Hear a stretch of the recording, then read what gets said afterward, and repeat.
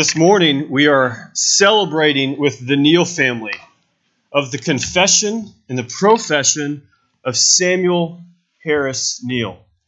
In Luke chapter 15, Jesus is telling the parable of the man who lost his sheep, of the widow who lost her coin, and of the father who gained his son. And in Luke 15, Jesus says, "I tell you, there is joy before the angels of God over one sinner who repents. Just as the man found his coin, the widow her coin, and the father his son, so too the angels are rejoicing this morning, because Samuel Neal has professed faith in Jesus Christ." As you know, we had a communicants class a few months ago, and in this class, I had a whole lot of fun. I don't know about any of the kids, but I had a lot of fun. And in this class, we looked at the storyline of Scripture. How is the Bible held together as the story of God redeeming His creation in Jesus Christ? Who are we? What are we here for? And we looked how the Bible, the story, all points to Jesus. And the Bible invites us to participate in this story of God's great redemption. That God created everything and He created it good. And He created man and woman in His image to rule His creation as though He were here. He gave them dominion and purpose and a task. And He planted them into the garden, and He created a covenant with them. Because a covenant is about a relationship. And covenant is how God pushes the story of Scripture. He comes to His people. And then we saw in the next chapter of the story that man rebelled.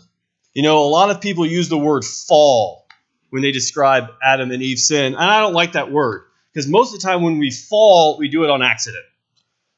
In rebellion, Adam and Eve chose to disobey God. And God kicked them out of the garden. They chose that what they wanted was more important, what God wanted them, and they rebelled. They sinned. Yet within this scene, God does not leave His people without hope. In the midst of betrayal and mutiny and treason, God promised them the seed of the woman would make everything right. He would come even when they sinned, and He would redeem His creation. And the seed is Jesus. Because once they're kicked out of the garden, men begin to die. And death is a defilement of God's good creation. Because only where death happens is where sin is happening. And God redeemed us from our sin. For by the works of the law, no human being will be justified in the sight of God. This is why Jesus came. This is what Jesus is doing. He is recreating the people of God. With the help of the Holy Spirit, He is making us like Jesus.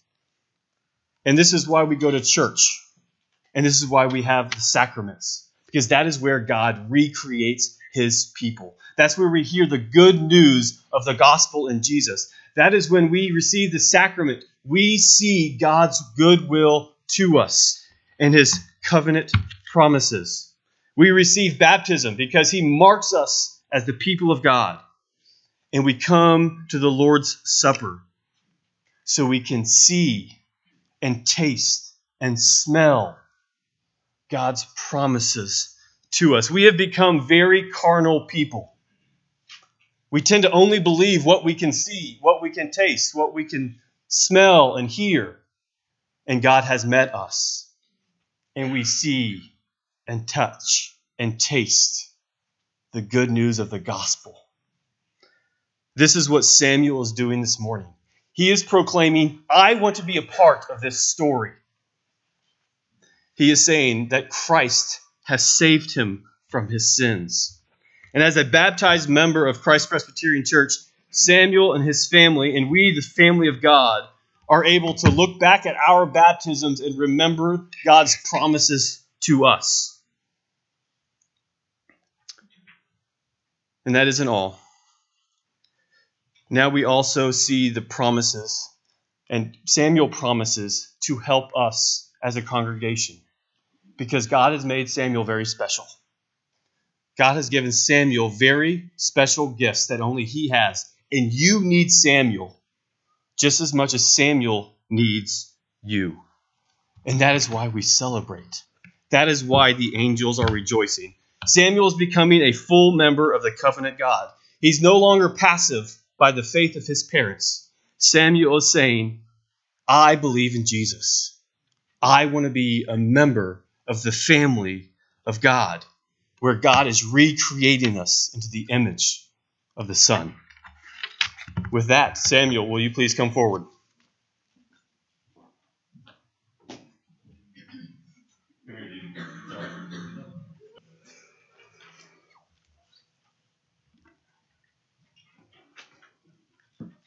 Third day of Advent is joy. You can follow along in your Pew Bibles on page 595 through 596. And this is going to be out of Isaiah chapter 35, verses 1 through 10. On the third day of Advent, we light the pink candle of joy. God's people rejoice in the presence of their God, even while in the darkness. Just kidding. Wilderness. Isaiah writes in chapter 35, verses 1 through 10, of a future appearing of God's presence and the work of his divine salvation. The wilderness and the dry land shall be glad. The desert shall rejoice and blossom like the crocus. It shall blossom abundantly and then rejoice with joy and singing. The glory of Lebanon shall be given to it, the majesty of Carmel and Sharon. They shall see the glory of the Lord, the majesty of our God. Strengthen the weak hands and make firm the feeble knees. Say to those who have an anxious heart, be strong, fear not. Behold, your God will come with a vengeance, with the recompense of God. He will come and save you. Then the eyes of the blind shall be opened, and the ears of the deaf unstopped. Then shall the lame man leap like a deer, and the tongue of the mute sing for joy. For waters break forth in the wilderness, and streams in the desert. The burning sand shall become a pool, and the thirsty ground springs of water. In the haunt of jackals, where they lay down, the grass shall become reeds and rushes. And a highway shall belong to those who walk on the way. Even if they are fools, they shall not go astray. No lion shall be there, nor any ravenous beast come up on it. They shall not be found there, but shall be redeemed, shall walk there. And the ransomed of the Lord shall return and come to Zion with singing. Everlasting joy shall be upon their heads. They shall obtain gladness and joy, and sorrow and Satan shall flee away.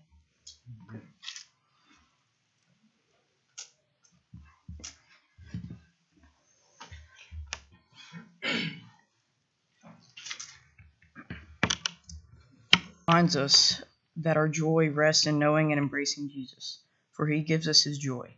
Jesus says we will have sorrow now, but he will come again. Then those who have been pilgrims in the wilderness, their hearts will rejoice, and no one will be able to take away their joy. They rejoice forever in the presence of the Lord.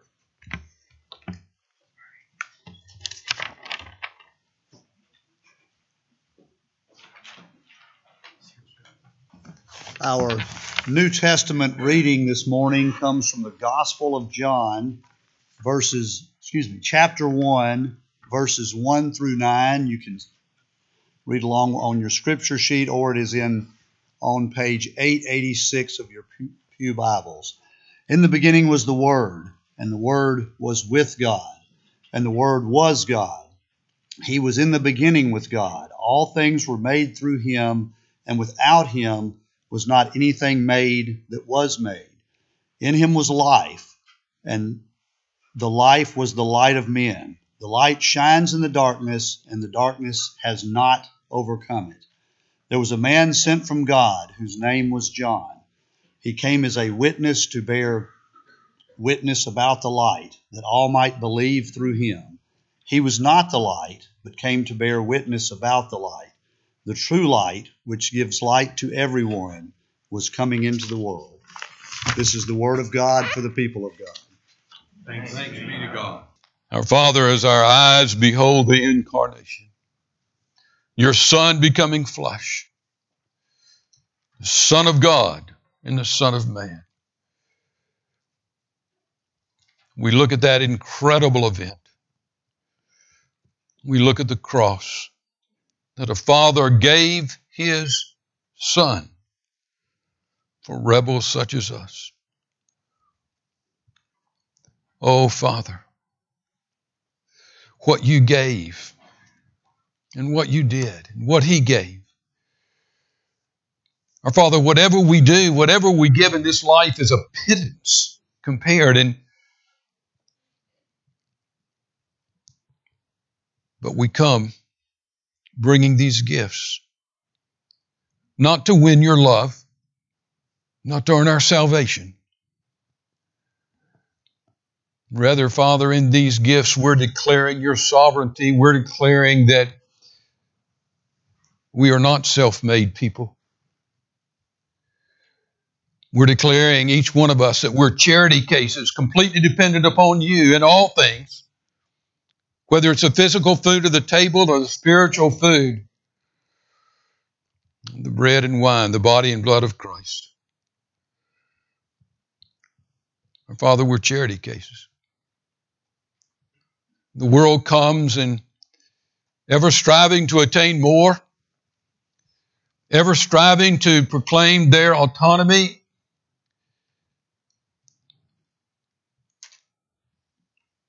ever striving to be self-made. Oh, Father, in bringing these tithes, we give not because you need. You own it all. There's no need that you have. We come bringing these gifts declaring our need to give. Confess that Jesus is Lord and we are not. So, Father, with joy we come, with laughter, with gospel laughter, we come with these gifts. In the name of Jesus Christ and for his glory. Amen. Scripture that's on your scripture sheet and are in your pew Bible or in your Bible that we read this morning with the Jenkins and then with Bill. Our scripture will be taken this morning from Isaiah chapter 9 and John chapter 1 verses 1 through 9. Let's pray and ask the Father to teach us. Let's pray.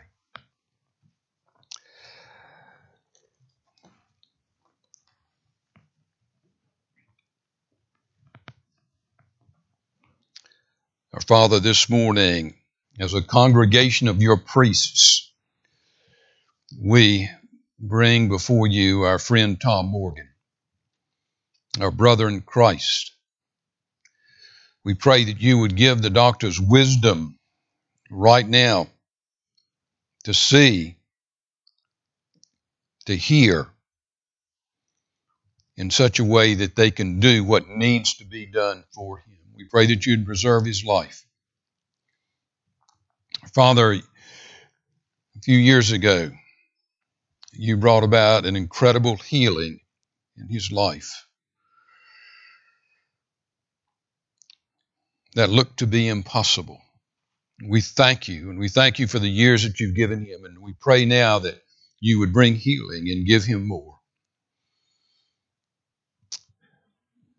Our Father, As we open your word this morning, once more we confess that John Sartell is not able to teach, not able to preach, so that it will make any difference in our lives. Our Father, you know that I know this. You know that it's not just religious rhetoric. So, Father, once more this morning, we cast ourselves upon your grace, and we come to you as children saying, teach us, Father. Teach us from the oldest to the youngest. Tell us a story once more. Explain to us the depths of your word, the beauty of your word, the greatness of your grace. Oh, Father, teach us. Continue that change that you started in us here this morning. Change us from the inside out. Maybe some of us for the first time, for the glory of Jesus Christ. Amen. The light that conquers the horrific darkness of this world. We begin where we left off last week.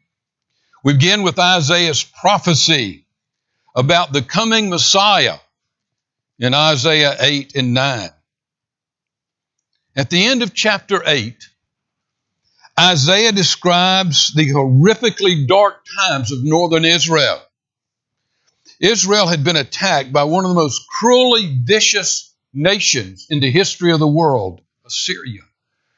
They had devastated the northern part of Israel, conquered the cities, carried men, women, and children off into slavery. In fact, they just practically emptied the land. Cities were eradicated. Assyrians moved into those places. Isaiah wrote about it. It was horrible. Think of Hitler's concentration camps. It was that sort of evil, that sort of darkness. Isaiah wrote about it in Isaiah 8:21. They will pass through the land, greatly distressed and hungry. And when they're hungry, they will be enraged and will speak contemptuously against their king and their God and turn their faces upward. And they will look to the earth, and they will see nothing but distress and darkness, the gloom of anguish, and they will be thrust into thick darkness. The part of Israel affected most were the tribes of Zebulun and Naphtali. They were just completely devastated by Assyria, dominated by Gentiles, enslaved by pagans. It was a dark time. Look at the words distress, darkness, gloom. People, it was from that situation, it was from that darkness that God began to speak to Isaiah about the coming Messiah. Oh, it would be 700 years, but he chose this time of darkness to speak about that time. You see, this darkness was a prelude. God used this as a prelude to those profound and wonderful words about Christ in Isaiah chapter 9. He ends chapter 8 with the awful suffering and darkness. But he begins chapter 9 with a great light, a great dawning. Look at it, Isaiah 9:1. But there will be no gloom for her who was in anguish. In the former time, he brought into contempt the land of Zebulun, the land of Naphtali. But in the latter time, in this later time, he's made a glorious the way of the sea, the land beyond the Jordan, Galilee of the nations. The people who walked in darkness have seen a great light. Those who dwelt in a land of deep distress and darkness, on them a light has shone. The NIV says, on them a light has dawned. Now again, what part of Israel was that? Zebulun and Naphtali?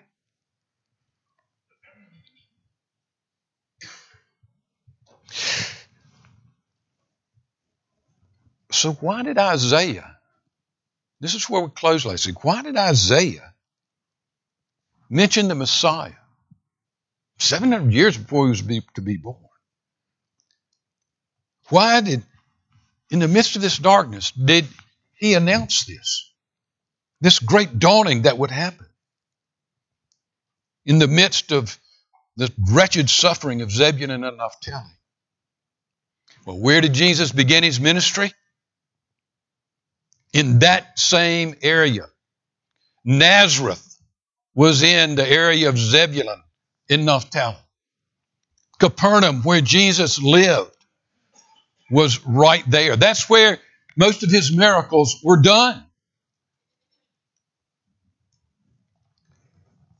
Jesus says one day, this awful darkness is here now, but one day an incredible light will come to this place.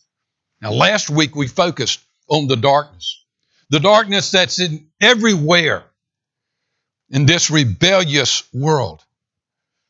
The darkness of the cultures of this world. That's what we talked about. We talked about the darkness that's in our own souls. It's even in us.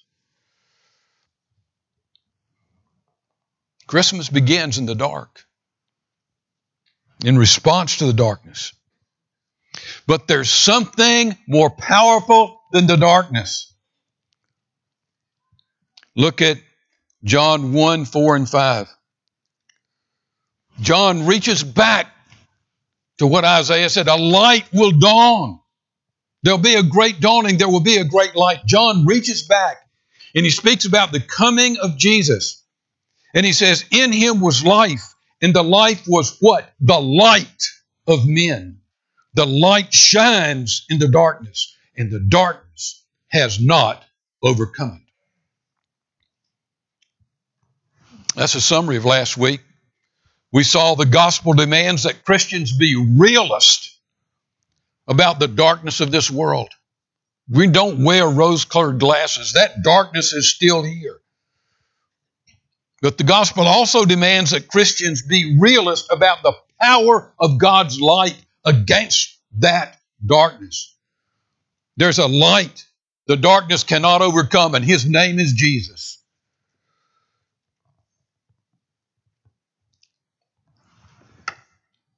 First, I want you to see this morning that the light of the gospel is self-generating. Now you hear that and you say, but this is abstract. I think I might catch a few Z's this morning. Check out. Don't you dare. This is the most practical thing you can hear. It's not abstract at all. Look in verse 2 of Isaiah 9. The people walking in darkness have seen a great light. On those living in the land of the shadow of death, a light has dawned. Look at John 1:9. John reaching back again to that light, that subject in Isaiah. The true light, which gives light to everyone, was coming into the world. Something happened that would never happen before. And this light was self-generating. It's not something, they did not build the light. They did not develop the light. Some dawning civilization, some new civilization didn't bring the light.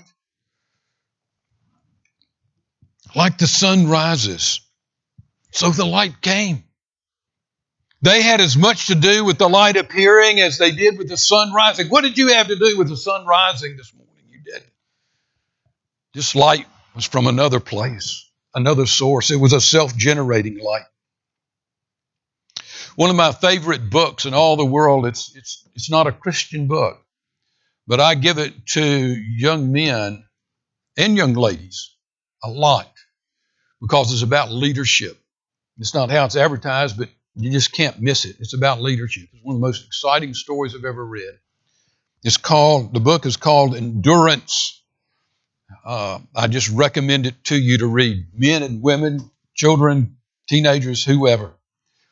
But in that book, Alfred Lansing wrote about the darkness that comes in the winter to Antarctica. And he said this, quote, early in May, the sun appeared over the horizon for the last time, then slowly dropped from sight, and the Antarctic night began. In all the world, there's no desolation more complete than the polar night. No warmth, no life, no movement. Only those who've experienced it can fully appreciate it, what it means to be without sun day after day, week after week, month after month. Few men accustomed to it can fight off its effects. It has driven some men mad. End quote. Imagine it. There's no day. There's no sunrise. It's only darkness. Day after day. But imagine being there. Put yourself there. Imagine being there when the sun peaked above the horizon for the first time in months. And for a brief few minutes, you could see the curve from its circumference above the horizon. And you knew the next morning you would see more. Could anyone stop it? Could the darkness stop the sun from shining?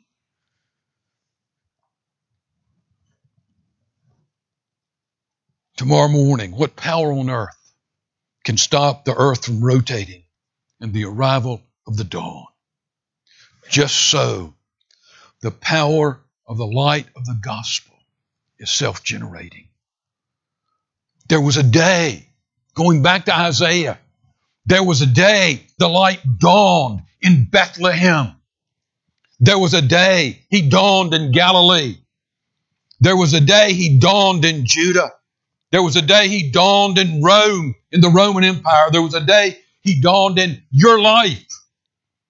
You should read this and say, yes, a dawning did happen in my life. A light came that I had not known. His dawning is outside of our control. It's not something we regenerated. You remember when Christ first brought the light to you? The incredible thing is, He still brings it. We still have that rebellion in our souls. What happens this morning? What happens on the Lord's Day morning? We see the light fresh. We see the light anew. The gospel demands that Christians be realists about the darkness of this world. The gospel demands that Christians be realists about the light of the gospel, the light of Christ against the darkness. Thirdly, the light of the gospel is self-generating. Fourthly, Christ cannot be opposite of what He is. He's light. He cannot be darkness. Look at John 1:9. The true light, which gives light to everyone, was coming into the world. So He's the light of the world. It's all through the Gospels. John, by the way, the Apostle John, if you want to read something, since we're talking about these last 2 Sundays, Jesus being the light of the world, read the book of John. And read the letters of John. In the Gospel of John, in John's first letter, you'll read more about Jesus being the light than anywhere else in Scripture. No other gospel writer talks about it as much as John does. In 1 John 1:5, this is the message we've heard from Him and proclaimed to you, that God is light, and in Him is no darkness at all. Did you see that? In Him there is no darkness. John was not saying light is God.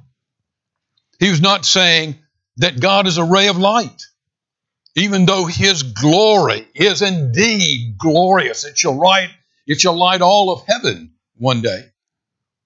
In Scripture, light is a symbol for wisdom, for holiness, for life, for salvation. In Scripture, darkness is a symbol for what? Evil, for ignorance, for unholiness, for death. When it says God is light, Christ is light, it's saying Christ is holiness. Christ is the wisdom of God. Christ is salvation. In and of Himself, He is our salvation. He's the world's salvation, and He is life. He cannot be evil. You know, there's things that are impossible for God. God cannot be opposite of what He is. God is holiness, wisdom, salvation, life. He cannot be evil, ignorance, unholiness, and death. Why am I saying this? Again, don't fall in this and say, well, this is kind of abstract. No, it's not abstract. Let me tell you how real it is. Men have been on a quest since that first rebellion, since the fall. They've been on a quest doing what? Making God to be something He is not. With every idol, they're making God to be something that He's not. The world is trying to create a God that has some darkness. A God that is not that holy. Who doesn't have so much light. We want a God who's not so hard on adultery. In the Hong Kong Tatler, there was a cartoon that showed Moses coming from the mountain. And he was carrying the tablets of the law. And he gives this report to Israel. Folks, it was hard bargaining. We do get the milk and honey, but the anti-adultery clause stays in. Folks, we laugh, but that captures our mentality. We want a God to whom we can explain our sin so that He will be permissive, so that He won't be so holy. We want a God with a little darkness. We want a God, but we want the desires of our heart. So we need a God with a little darkness who will wink at our sin. What did John say? Little children, God is light, and in Him there is no darkness. He's holy. A Sunday school teacher asked her junior high class, what are sins of omission? The Catechism teaches us that there are sins of commission, where we see the law of God and we break those laws. And then there's these other laws that we see that tell us to go do something and we don't do them. Those are sins of omission. So this teacher asked, what are the sins of omission? And after a minute, a seventh grader answered, aren't those the sins we should have committed and didn't get around to? You know, I felt like that. And I know that I'm very much like you. And you're very much like me. I felt like that. I wish I had committed that sin when the opportunity was there, when no one knew. I wonder what I missed. But then we hear the words, God is light, and in Him there is no darkness. We want a God who calls our materialism good and understands our constant quest for stuff. We want a God who calls greed good. We want a God who calls homosexuality good. That's our whole culture's driving in that area. This is not abstract. Our culture is saying we want a God who has some darkness. We want a God who calls homosexuality good. We want a God who calls abortion good. We want a God who calls greed good. We want a God who calls self-indulgence. We want a God who calls for self-indulgence, not self-denial. But there's no unholiness in God. In Him there's no darkness at all. God is light. That means He's truth and He's wisdom and He's righteousness, knowledge and life. What was it the psalmist said?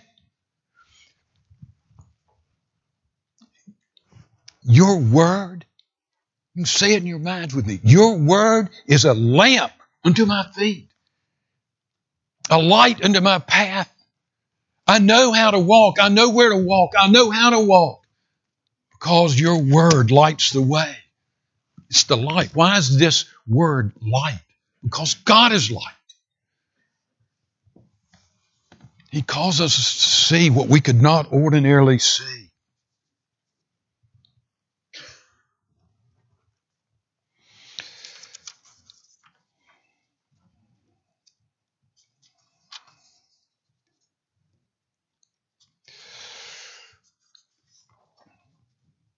few years ago. A man and his family began to attend the church that I served. I had not seen him before. I didn't know his family, didn't know him at all. He told me later that I was the first person who ever told him that he was a sinner of such magnitude that he deserved God's eternal judgment. He said, John, I was furious when I came to church and I heard you preach. I was so mad. I couldn't understand for the life of me why my wife and daughter wanted to keep going to church there. I just had to laugh. When he was sitting there, did I know who he was? No. Was I preaching to him? No. I didn't know who he was. I was just preaching God's Word. And what was happening? The light of God's Word was shining upon his life for the first time. Remember what happened? You want to understand this, how this thing of light works? What happened in the 6th chapter of Isaiah? Go home and read it today. In the 6th chapter of Isaiah, Isaiah talks about it.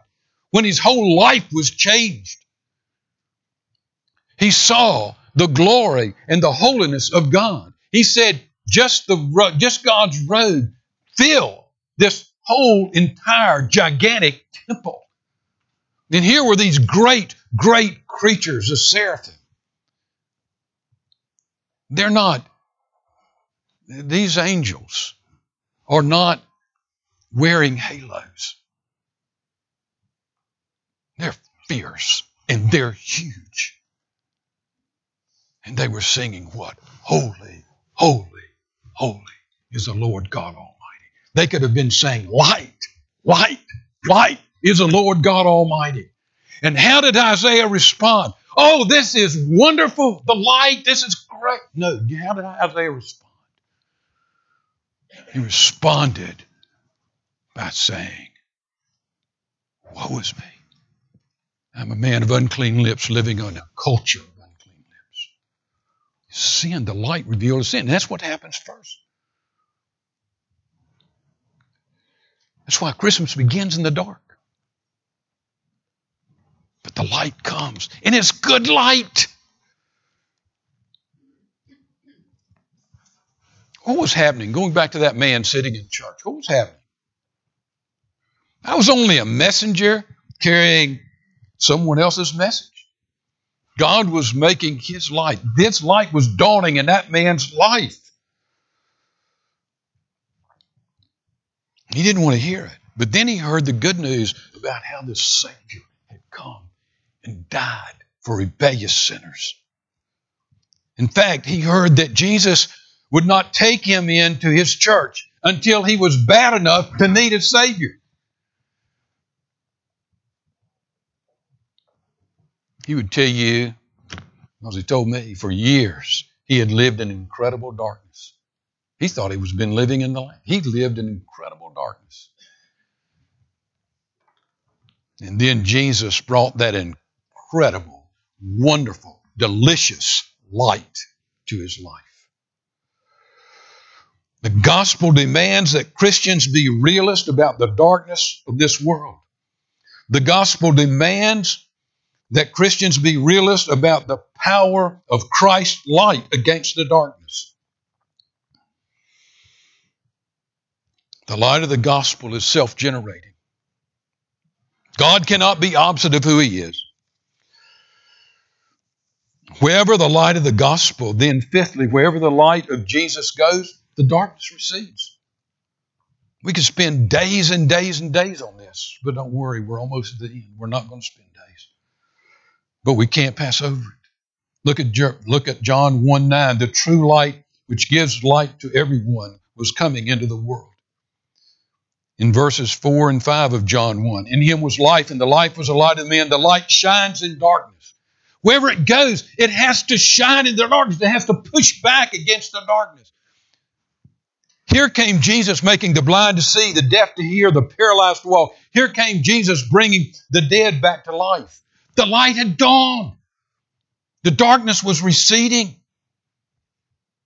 The Pharisees could not stop him. The Sadducees could not stop him. Herod could not stop him. Pilate could not stop him. The Romans could not stop him. Blindness could not stop him. Leprosy could not stop him. No disease could escape his healing power. Death could not hold any man when Jesus called him forth from the grave. And when death laid hold of Jesus, Jesus left death's tomb empty.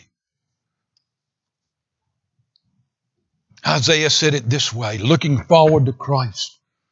Israel had won a great battle against Midian at one time. And he says this about the light in 9:4 of Isaiah.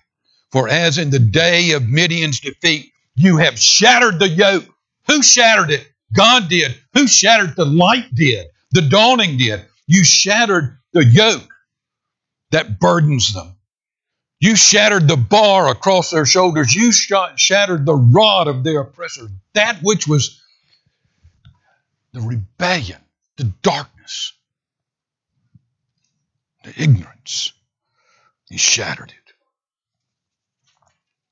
Who is this God who became flesh?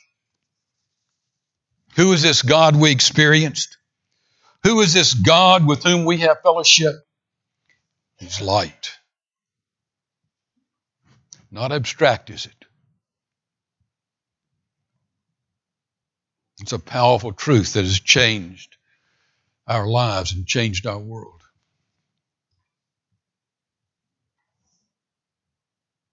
It should drive us to tears and at the same time drive us to laughter when we look at some of the deepest, darkest. I was thinking coming to church this morning about times in my life, even as a Christian,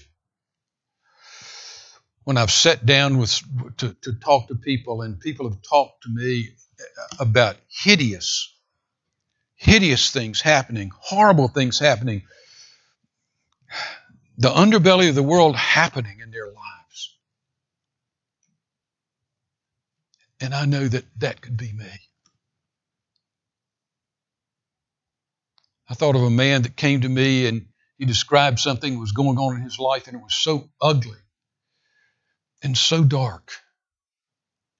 I didn't want to see him again. I didn't want to talk to him again. Not because I was a moralist. I'm not a moralist. It was because I knew that could be me.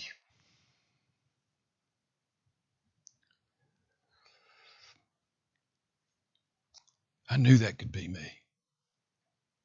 And it wasn't moralism that divided us. It was, I knew about a light. A light had come to my life.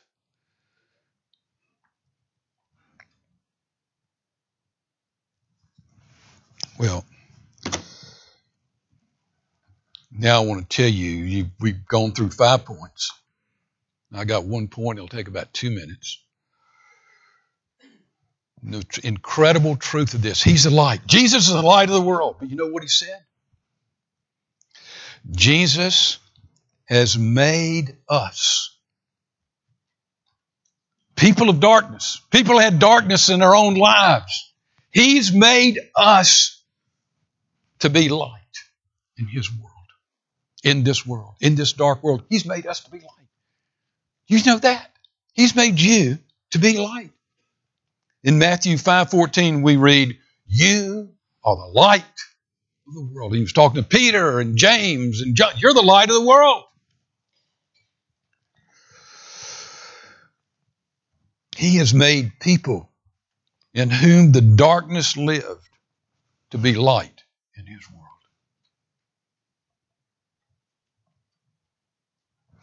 Wow.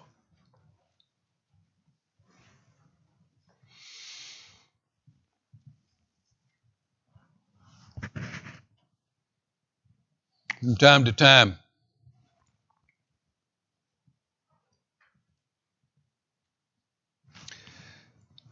our lights go out. Remember the last time your lights went out at your house? I was cleaning out a drawer at my house yesterday. Had all these candles in it. And it used to be that we would light those candles. Lights went out, we got the candles. And then I finally wised up. It's a lot easier to turn on a flashlight than, So I was throwing out all the candles. I didn't need them any longer. I've got flashlights in every drawer in my house. They're in the kitchen. They're in the bedroom. They're in the back of my car. They're in the garage. Flashlights everywhere. The light goes out. Wherever that light goes out, I've got a light to shine in the darkness.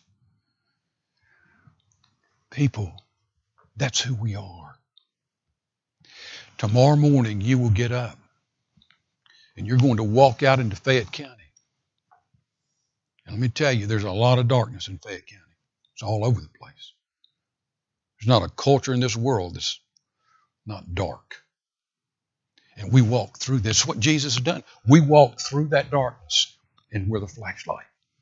We're the light. And from time to time, the light that shines in us, not because we're moralists, because we belong to Jesus. And He lives in our lives. His Spirit is in us. And from time to time, people see that light. And from time to time, the light that is in you and the light that is in me, God uses to bring light to someone in the darkness.